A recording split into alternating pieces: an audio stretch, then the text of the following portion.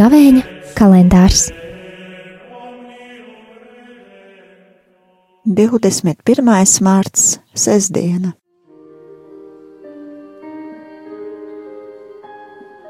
Lasījums no Jēzus Kristus Evaņģēlija, ko uzrakstījis Svētais Lukas. Tajā laikā dažiem, kas sevi uzskatīja par taisnīgiem un nievāja citus, Jēzus pastāstīja šo līdzību. 2 cilvēki iegāja svētnīcā lūgties, viens bija farizejs, bet otrs muitnieks. Farizejs nostājās un pie sevis lūdzās tā: Dievs, es tev pateicos, ka neesmu tāds kā citi cilvēki, laupītāji, krāpnieki, laulības pārkāpēji vai arī kā šīs muitnieks. Es gavēju 2 reizes nedēļā un dodu 10. tiesu no visa, kas man ir. Bet muitnieks iztālēm stāvēdams neuzdrošinājās ne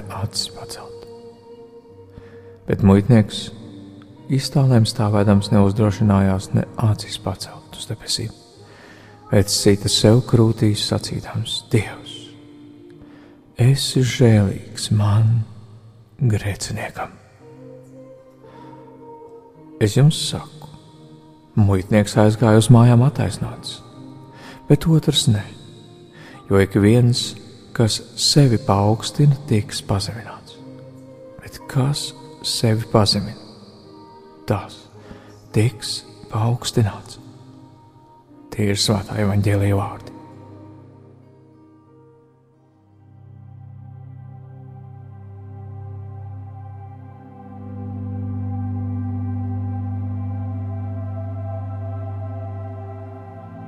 Šodien mēs esam piedzīvojuši šo fantastisko lasījumu no Lūkas Evaņģēlija 18. nodaļas, un šajā dienā mēs esam aicināti domāt par pazemību. Reizēm ir cilvēki, kuri lūkojās uz citiem un saka: tā ir pārlieku liela pazemība, visu laiku sist sev pa krūtīm un atgādināt: es esmu grēcinieks, esi man žēlīgs. Savukārt mēs redzam, ka Jēzus tieši šo izceļ. Viņš nekādā mērā nepazemo to otru personu, kas apliecina Dievu priekšā savus labos darbus, bet viņš saka, ka šī persona, kas bija dziļā pazemībā un kas sūdzēja Dievam savus grēkus, aizgāja attaisnota, labāka par to farizeju, labāka par to, kas burtiski izpildīja visu Dieva vārdā prasīto. Vai tas nozīmē, ka mēs esam aicināti kaut ko nepildīt no Dieva vārda, vai tas nozīmē, ka mēs esam aicināti tikai dzīvot grēkā, nožēlot Dievu priekšā? Nē, mēs esam aicināti to vienu darīt un to otru neaizmirst. Tas ir, mēs esam aicināti pazemībā kalpot Dievam. Tā kā pravieša Mihas grāmatā ir teikts: tev cilvēki ir sacīts, ko tas kungs vēlās un kas ir labi. Darīt taisnību, pazemīgi staigāt Dievu priekšā un mīlēt žēlastību. Tas ir tas, kas mums ir dots, jo mēs esam Kristu Jēzu radīti labiem darbiem.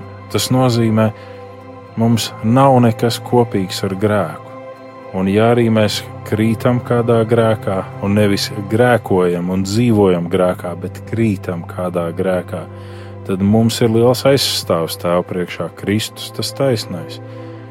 Bet dzīvosim pazemībā, dzīvosim šajā mīlestībā uz žēlsirdību un dzīvosim darot taisnus darbus, lai Dieva gods vairojās mūsu sabiedrībā, mūsu apkārtnē. Un vislielākais spogulis mūsu dzīvē būs mūsu bērni un mūsu vistuvākie tam, vai mēs staigājam ar kungu vai nē. Lai Dieva žēlastība, svētība un pazemība ir ar mums šajā gavēņa laikā, kad tuvojamies mūsu kunga uzvaras gājienam un uzvaras brīdim. Lai Dievs svētī mūs ikvienu.